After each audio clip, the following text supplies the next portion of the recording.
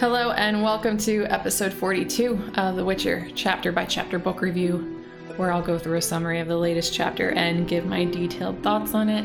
Today I'm discussing chapter 7 from The Tower of Swallows. Normally, this would be the book's final chapter.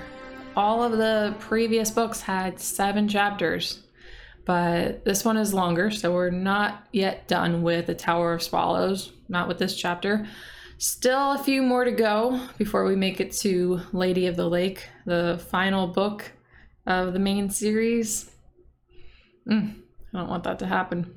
And it will probably come really fast, and then this series will be over.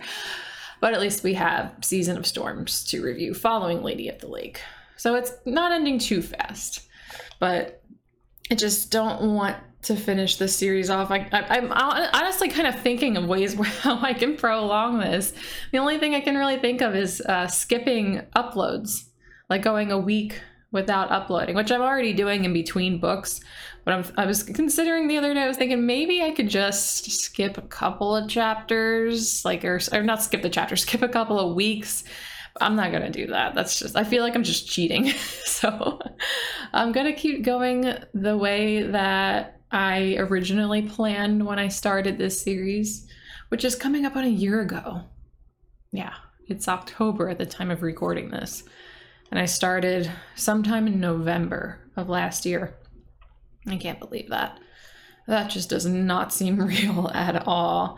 But yeah, sometime in November, I forget exactly when. I don't think I know the exact date when I first recorded it. I did it on a different computer at the time, so I don't think I still have that original video. Maybe I do. I could check. And then once we hit that year mark, I can make a point to acknowledge that in that episode, wherever we are at that point. But yeah, sometime in November. I mean, you could look at the date of the upload of the first episode, but I think I recorded the first episode a few weeks before I uploaded it, so that doesn't really help.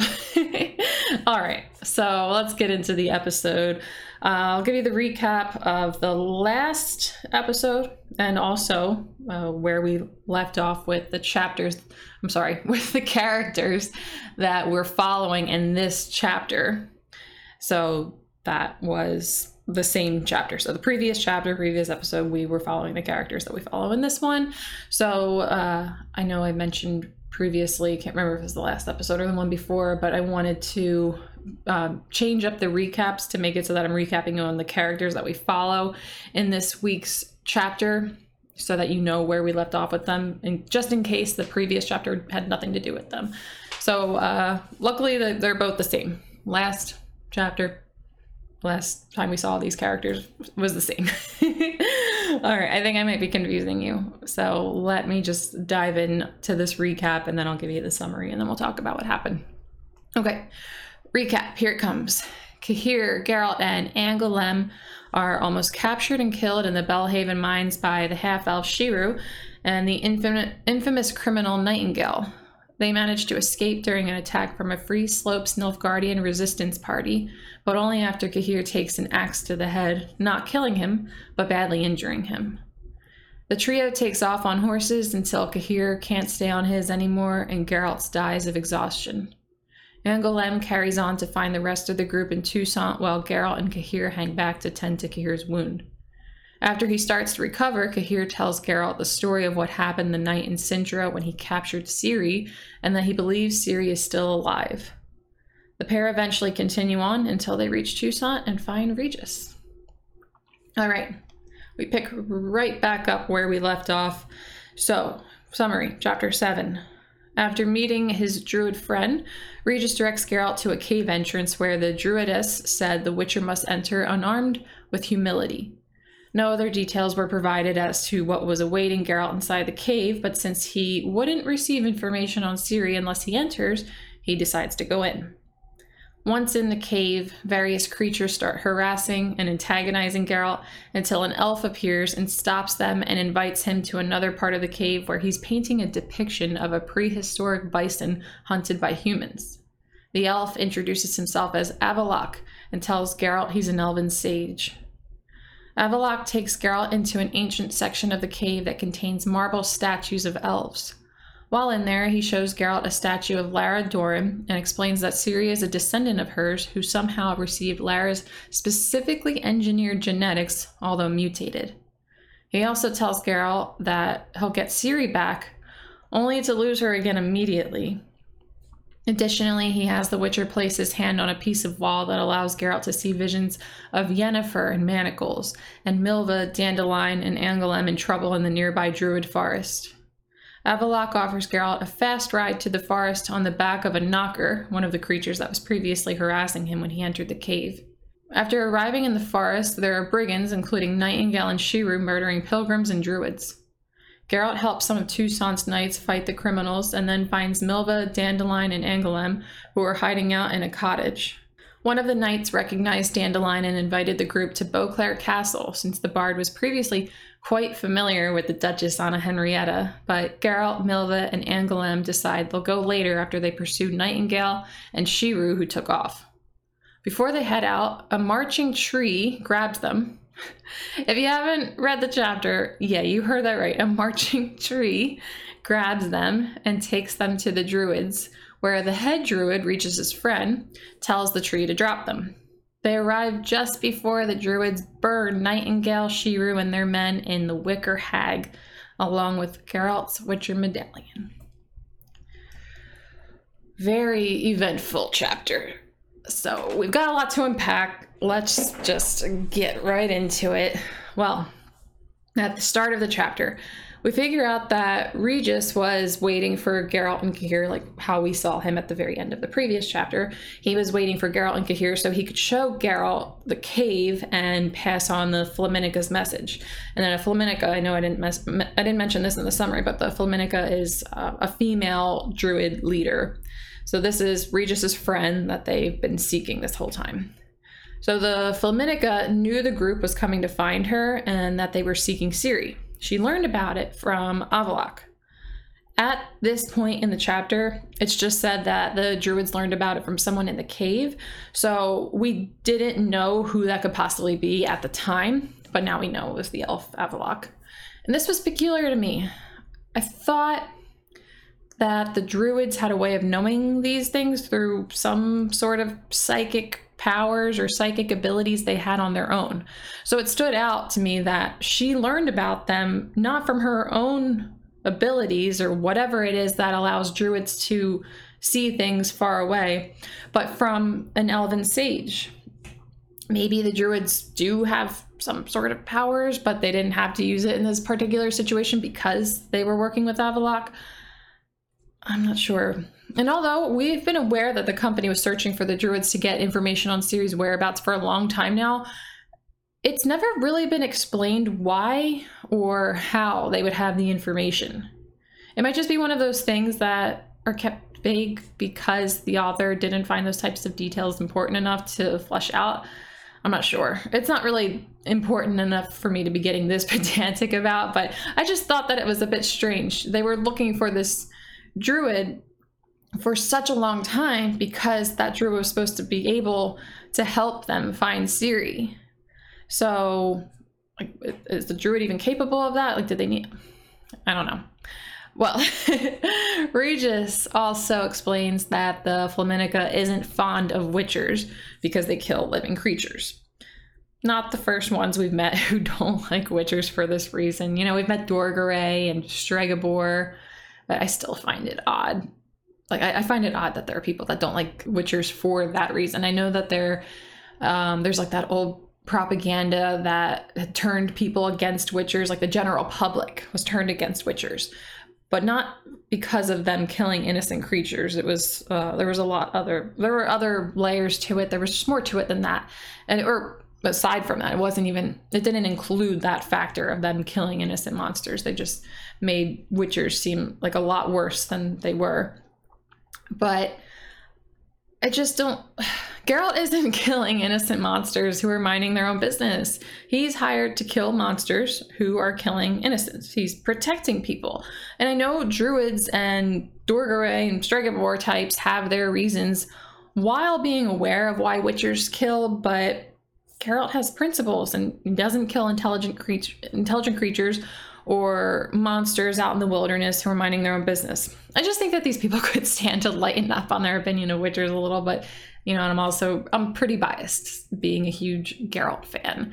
So maybe, I'm just thinking of it from this one side too much, but I think they are in the minority. I don't think a lot of people have the same type of opinion on witchers. At least the people that dislike them don't dislike them for this reason. So yeah, I just think they should lighten up, but it doesn't matter because they're not going to. Well, since the Flaminica isn't fond of witchers, she said if Geralt wants answers, he must enter the cave unarmed, without thoughts of aggression or anger. Essentially, she wants him to agree to abandon his witcherhood so that he can get the answers that he seeks. Of course, Geralt doesn't like this, but he agrees to it since he has to. He's willing to do whatever it takes to get Ciri back, and if that's an obstacle he needs to overcome, then he's going to agree to it, although he clearly is not okay with it. So he enters the cave. The entrance contains lots of human bones on the floor meant to deter intruders. Shortly after entering, lots of odd creatures start antagonizing him. One is calling him names and grabs onto his leg. They're trying really hard to provoke him because they knew he was coming and they don't like witchers. They have a bit more of a valid reason to dislike witchers than like the druids do. But Geralt rather gently kicks the little one off of his leg. Like he doesn't get rough or violent, but he just gently kicks him off of his leg because the thing's like grabbing onto him. And all of the creatures get upset. They all freak out and act like he hurt this innocent, defenseless creature, as if the thing was minding its own business, which it was not. You could probably hear in my voice that I found these things very obnoxious. I don't know if I would have kept my cool as much as Geralt did. I would have been really pissed. I would have been so annoyed. But he does keep his cool, which is good because he needed to. And then this is where we first meet the Knocker. And a Knocker, first time we hear mention of it is this chapter. It's a type of creature known for being large, strong, bearded, and loving booze. So the Knocker expresses his disapproval of Geralt for kicking the little creature by punching Geralt in the face. This is a huge creature that's punching him in the face. So that must have been pretty painful. If he wasn't a witcher, if he was an ordinary man, I don't know that he would have been able to take that. He's actually about to punch him again, and that's when Avallac'h shows up and calls off all of the creatures and then invites Geralt into the section of the cave where he was painting the bison and hunters. All right, I'm going to move on to this next section, which is I'm going to be covering the conversation with Avallac'h. I know I've never shown my notes or anything, like I don't know how I would, but I've never shown my notes, but just to give you an idea, I basically make headings that are usually like the different scenes in each chapter, and then I'll have like the notes that go through everything that happens within that scene, and then I'll move on to the next scene and that'll be a new heading. So this conversation with Avallac'h, you should see the amount of notes here. You'll get an understanding because we're going to talk about it for a while. You're going to be sick of hearing me say the name Avallac'h. But yeah, I don't think I've ever had a section of notes as long as this. But there's just a lot going on. If you've read the chapter already, then you will probably understand. It's very important, and it's the longest section of the chapter, which makes sense that this would be long. But this is going to take a while, so buckle in. All right. Avallac'h is making this painting that with the bison and the hunters so that if any humans come into the cave, they'll see the artwork and think it's from primitive times, and therefore they won't want to destroy it, because if they were to destroy the wall the painting was on, they would gain access to this ancient elven sanctuary that's on the other side. So the elf completes the painting and introduces himself to Geralt. He's got an official name, one that I'll only butcher if I try to pronounce, and I'm only going to call him Avallac'h anyway, so there's no point in mentioning it. I didn't write it down. I don't even remember what it is. So he's just Avallac'h to us. He also tells Geralt that he's a sage or a knowing one. And we've actually met one of these people before, not that long ago. It was Ida Emine. She is Francesca Findabair's friend. She's an elf like Avallac'h.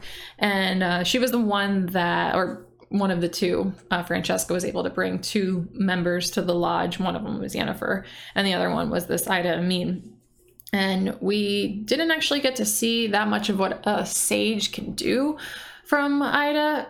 She was kind of just a observer in the lodge meeting. I mean, it was her first time being there, so it makes sense. But we do get a pretty, like a good understanding of how that works, what it means to be a sage.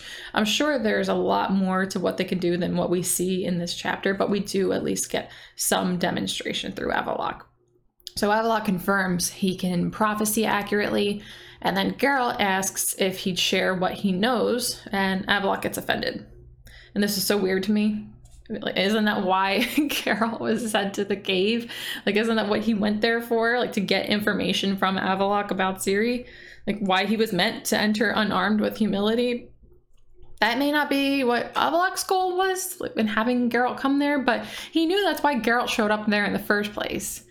So then Avallac'h shows his very superior attitude and his disdain for humans, and I'm sure he has his own personal reasons for despising humans, like a lot of elves do, but it was still just weird that he had Geralt come there just to be offended when Geralt wanted him to share what he knew.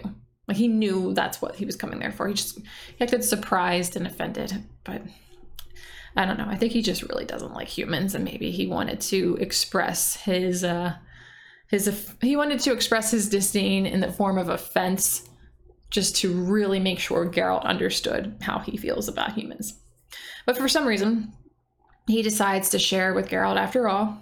I think because Geralt said a few things between Avallac'h taking offense and Avallac'h's decision to share with Geralt, but I'm not sure exactly what it was that Geralt said to make the elf change his mind, but he does. And first he takes the Witcher to, I'm gonna butcher this, Tir Nabi Arain. That's the elven sanctuary with the statues. I'm not going to say that again, though, because I'm very sure I just said that wrong. But he takes him there, and then he begins by talking about the Ithlinne prophecy. So we've heard a little bit about the prophecy here and there throughout the series, but it gets a much better explanation in this chapter. It's been talked about in this very poetic way, and Avallac'h actually first recites the poetic original prophecy, but then he describes it in layman's terms. So he says, as a result of the change in the angle of the sun's rays, the margin of permafrost will shift significantly. Then the mountains will be crushed and pushed back southwards by the ice sliding from the north, and everything will be buried under snow. Geralt doesn't believe this. I don't know whether to believe it or not. He's an elven sage. He's supposed to be able to accurately predict the future, so it makes me think we should believe it. But since Geralt understands the world he lives in better than we do, and he doesn't believe it, that makes me not want to, and also because it's a terrifying thought, and that would be a horrible thing to happen. He's talking about an apocalypse. So, yeah, it would be pretty terrible if that did happen. That makes me not want to believe it as well. So I don't know exactly whether we should think that that's true or not, but at least it's kind of like a broader thing anyway, so I think we can kind of just dismiss it a little bit for now, maybe come back to it if it's brought up in a future chapter, but for now let's stick to our characters and the story that we are most familiar with here. So he adds additional context to the prophecy. He says, those who follow the swallow, the child of the elder blood, will survive, for the swallow will open the forbidden door and make possible the world's rebirth. And then he talks about how she-elves began to reproduce with human men, which led to Lara Dorn, Ciri's ancestor, becoming pregnant by Cregennan of Lod, a human sorcerer. We're familiar with that story. It's been talked about a couple of times. But this is important because Lara Dorn, we learn here, was genetically engineered to have special abilities through specifically selected genes. And her child would have been even more special had the child's father also been an elf. We didn't know about this stuff before. But since Cregennan was human, they thought that the potential was wasted until Ciri, who has the genes they were aiming to get except mutated, was born. We actually learned during the previous lodge meeting that Lara's descendants were meant to be selectively bred, and that was happening through these mages that we're working on it. Francesca was actually one of them, but it didn't work out well. It didn't work out the way they were hoping it to, and they eventually just gave up. So now we know that not only Lara's children or child and descendants were selectively bred, but Lara's ancestors were selectively bred by the elves. So there was a lot of selective breeding going on there.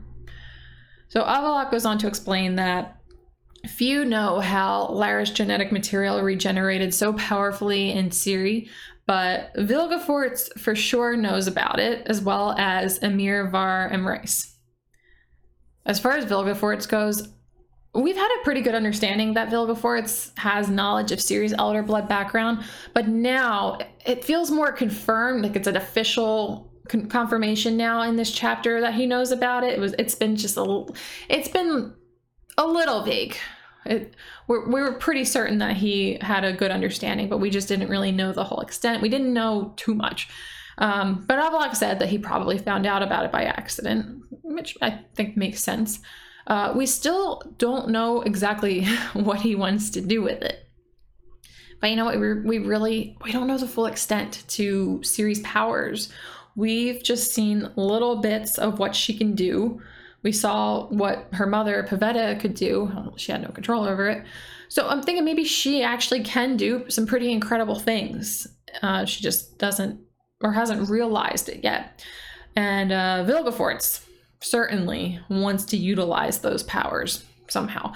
I don't have any theories on how exactly, but probably not for anything good. He is an evil person, so I think Vilgefortz has some very bad intentions there, and that's scary to think about. We don't want him to get a hold of Ciri because he's evil, but also because of what he can, not just of how he would harm her, but because of how he might use her powers to harm others. So that's a scary thought. But for Emperor Emhyr, I'm just guessing that Emhyr knows about Ciri's elder blood trait from Vilgefortz since they used to work together. I can't imagine how, like I was going to say he's an ordinary human. He's not ordinary, but he is a human. He's not a mage. He's not some like ancient elf or anything. But I can't imagine how he would stumble upon that information. That's why I think he probably got the information from Vilgefortz, but it's probably neither here nor there because he knows about it. That's really all that matters. And you know what? When it was discussed at the previous lodge meeting, I wasn't too sure on that theory at the time that Emperor Emhyr knew about Ciri and the elder blood stuff, but I believe now that that's what's going on since Avallac'h said it, and he's a knowing one. So now we know why Emperor Emhyr of Nilfgaard is so set on getting a hold of Ciri and marrying her. He wants his child to have extraordinary powers, which is not surprising for a man trying to conquer the entire continent. So yeah, I think it's all coming, we're connecting some dots here. Not all the dots, but some dots are connecting, and it feels pretty good to get some explanations, whereas I feel like we're getting more questions than answers lately. It's so wild that these people are all fixated on this girl who's just living her life, minding her business. Well, I mean, she was doing criminal things for a little bit there, but I mean, for the most part, minding her own business and, you know, just living her life. She's, as far as Ciri's concerned, she's just a person that wants to just live her life the way she does, and these people are so fixated on her and have these plans for her that is not in her best interest at all. But I just wish that they would elaborate more on the genetic potential she has. At least it could make more sense. I don't know that I would agree with it, but it would make more sense if they would elaborate, because I'm sure we haven't seen all of what she can do. So I'm just really curious to see exactly what is making Vilgefortz, Emhyr, and Avallac'h so interested in her. Well, I guess with Avallac'h, he's trying to stop an apocalypse and wants to use her or her child to do so. But I mean, as far as Vilgefortz and Emhyr goes, I want to know the full extent to at least what they know, because they have to know something that we have not yet learned, and I want to learn.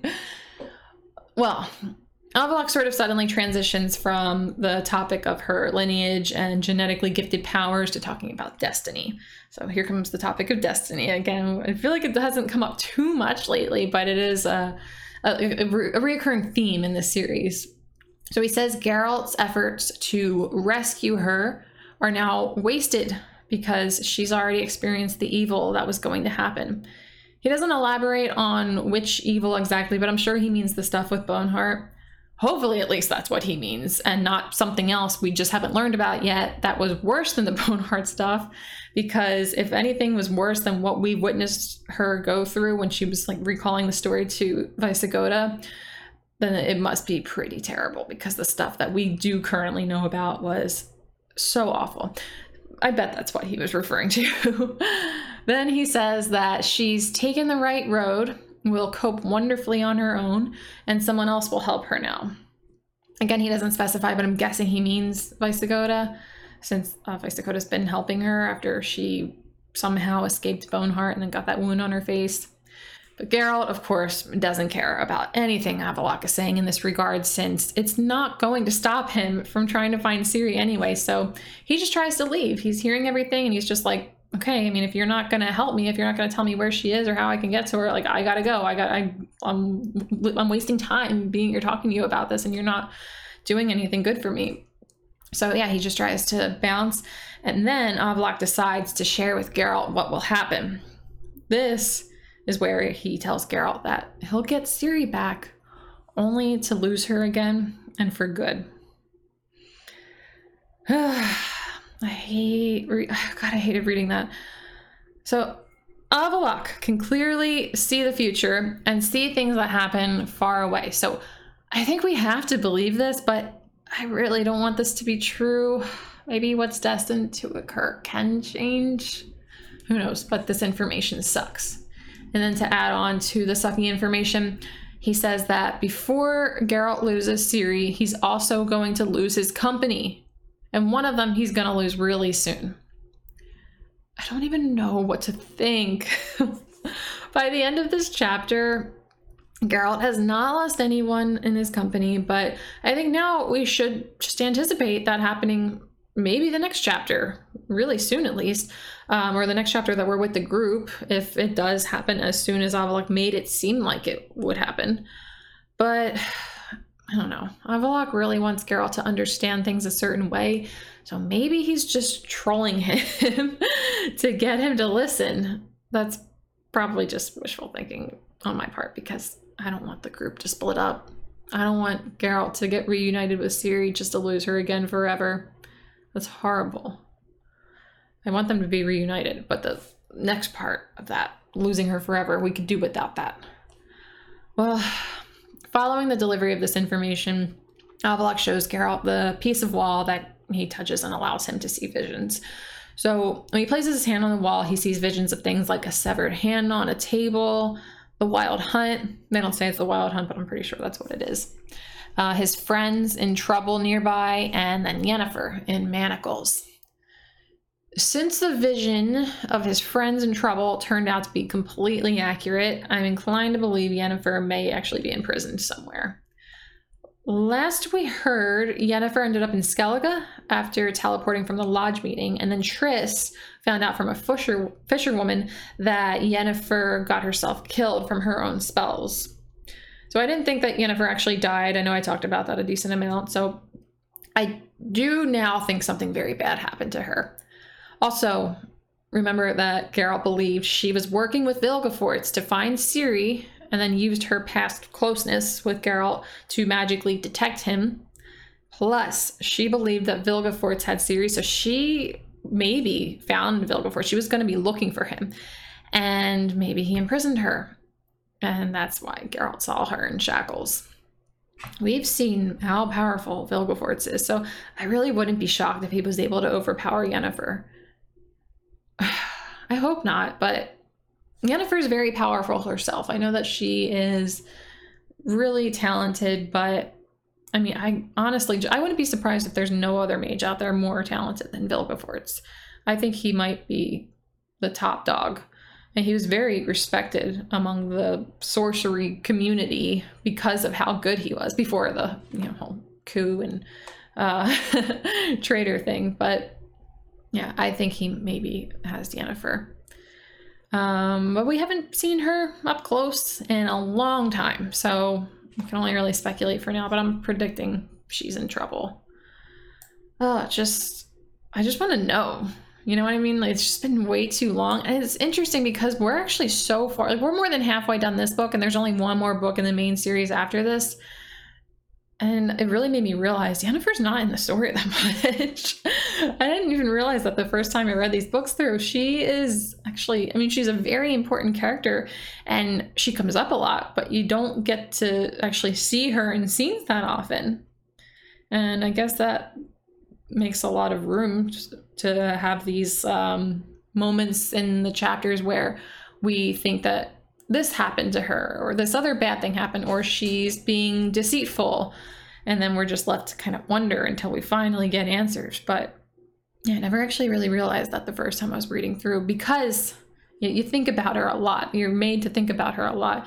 That it wasn't until reading it through this time for my podcast that I realized that she's not actually included in these chapters too often.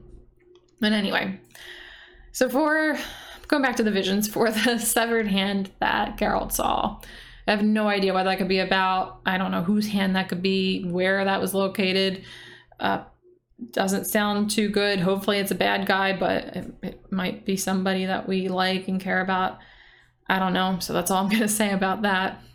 But one of the things he saw, his friends in trouble, proved to be true and was quite helpful, since without being able to see that, he probably wouldn't have rescued them. But I gotta say, I was left feeling very unsatisfied because Avallac'h shows the piece of wall that Geralt needed to touch to have the visions when Geralt asks, "You can't show me Ciri, I imagine."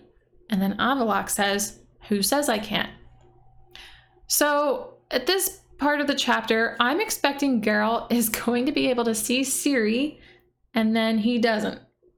I'm not totally sure that Geralt seeing her would do any good at the moment, but I still, it would have been a cool thing to happen. He's been looking for all this time, and just to get a little vision of her would have been kind of nice, but it didn't happen, so I guess that's just that. Well, once Geralt sees his friends in trouble, he tries to rush out, and Avallac'h offers Geralt the ride to the Druid Grove on the back of the knocker. This is a pretty whimsical scene that I never would have imagined happening in this book series, but it was pretty entertaining. There's a handful of whimsical scenes in this chapter. It's just so much that goes on. This is a really big chapter, probably one of the most important ones of the whole book. But anyway, Geralt arrives nearby the grove, and after seeing bodies of innocent pilgrims, he assists one of Chusant's errant knights in fighting the brigands. So he and the knight continue on together until they reach cottages, one of which contains Milva, Angoulême, and Dandelion. And outside of the cottage is more gang members. That includes Nightingale and Shirou. So we know for sure that they were following Angoulême. They managed to catch up to her. But luckily more errant knights show up and they chase away the gang. And then Geralt reunites with the rest of the group. So Dandelion, he takes off to the castle after being invited by one of the knights. So when Geralt continues on, he's just with Angoulême and Milva. But before that happens, we learn why Dandelion was so afraid of going to Toussaint. He said that it meant death for him to go there. Well, in the past, he had an affair with the Duchess and then was caught by her husband, who wanted to have Dandelion killed for what he did. And luckily for Dandelion, the Duke, the Duchess's husband, passed away since Dandelion's last visit. And then one of the knights, this guy, Baron de Peyrac-Peyran, said the Duchess will be happy to have Dandelion join her in Beauclair Castle, along with the rest of the company. So we might actually get to see the group in a castle next time we pick up with them, which will be a huge step up from the way they've been living for the past, what has it been, like a couple months at this point? But before the group heads to the castle, they try to catch up with Shirou and Nightingale. But then, before they can even set out to go catch up with them, the tree that I mentioned in the summary, it walks up and it scoops them all up, squeezing all of them way too hard. Milva even gets some broken ribs. And then the Flaminica orders the tree to release them upon learning who Geralt is. So at this point, we're now in the Druids' Grove, and the Druids captured Nightingale, Shirou, and some other men, and then they placed them in the Wicker Hag and burned them. Thank goodness these were terrible people, because that was a really nasty scene. If they were good people, then it would have been way worse, but at least you don't really feel too bad for them. But gosh, what a way to die. It was pretty messed up. So the Flaminica explains that the Wicker Hag, we've heard about this a couple of times, and Geralt never believed it was a real thing, but she explains that it was a false rumor, but they ended up turning the lie real as a form of punishing those who made up the rumor. I don't agree with this kind of thinking, leaning into lies people tell about you as a way to spite them for the lies, but oh well, their decision. So now, unfortunately, Geralt won't be able to learn from Shirou where Vilgefortz is, and his medallion was with Shirou when he was burned, so that's gone for good now. And actually, it's Angoulême who points out to Geralt that the medallion burned, and he says it's okay because he's not a Witcher anymore. It's a pretty profound moment, but I mean, from my point of view, maybe for other readers as well, Geralt hasn't really done any Witcher-like action in a long time. I mean, he uses his strength and skill and abilities that he has as a result of being a Witcher, but he doesn't do anything. Like, he's not hunting monsters, he's not taking on Witcher contracts. Hasn't happened in a long time, so I don't think we should expect to see much of a change with this update, but I suppose it is a very big deal for Geralt that him being a Witcher, it's not just a profession, it's a part of his identity. So if he's kind of renouncing his Witcherhood, then yeah, that's going to be a big deal for him. I don't know. I'm not trying to dismiss it. Like that's what I'm saying. Like, I understand for him it's a big deal, but for the reader's perspective, I don't think that it's going to change very much in the story. I don't think it's going to be that big of a deal for us. I don't know. I feel like I'm saying this in a way that sounds selfish. Like, screw what Geralt thinks. No, I feel for him. I do. I understand that he would be feeling a lot because of this. So this is how the chapter ends. Geralt met the Flaminica, met the person she sent him to meet, Avallac'h, and then he didn't find out where Ciri is. So that's that. Okay, closing thoughts here. Definitely a very important chapter where, although we don't learn as much as we'd probably like to, we do learn more than we have in a while. And this was a chapter just chock full of information, which is always a good thing, but yeah, there's a lot of other things I would like to learn, but it is what it is.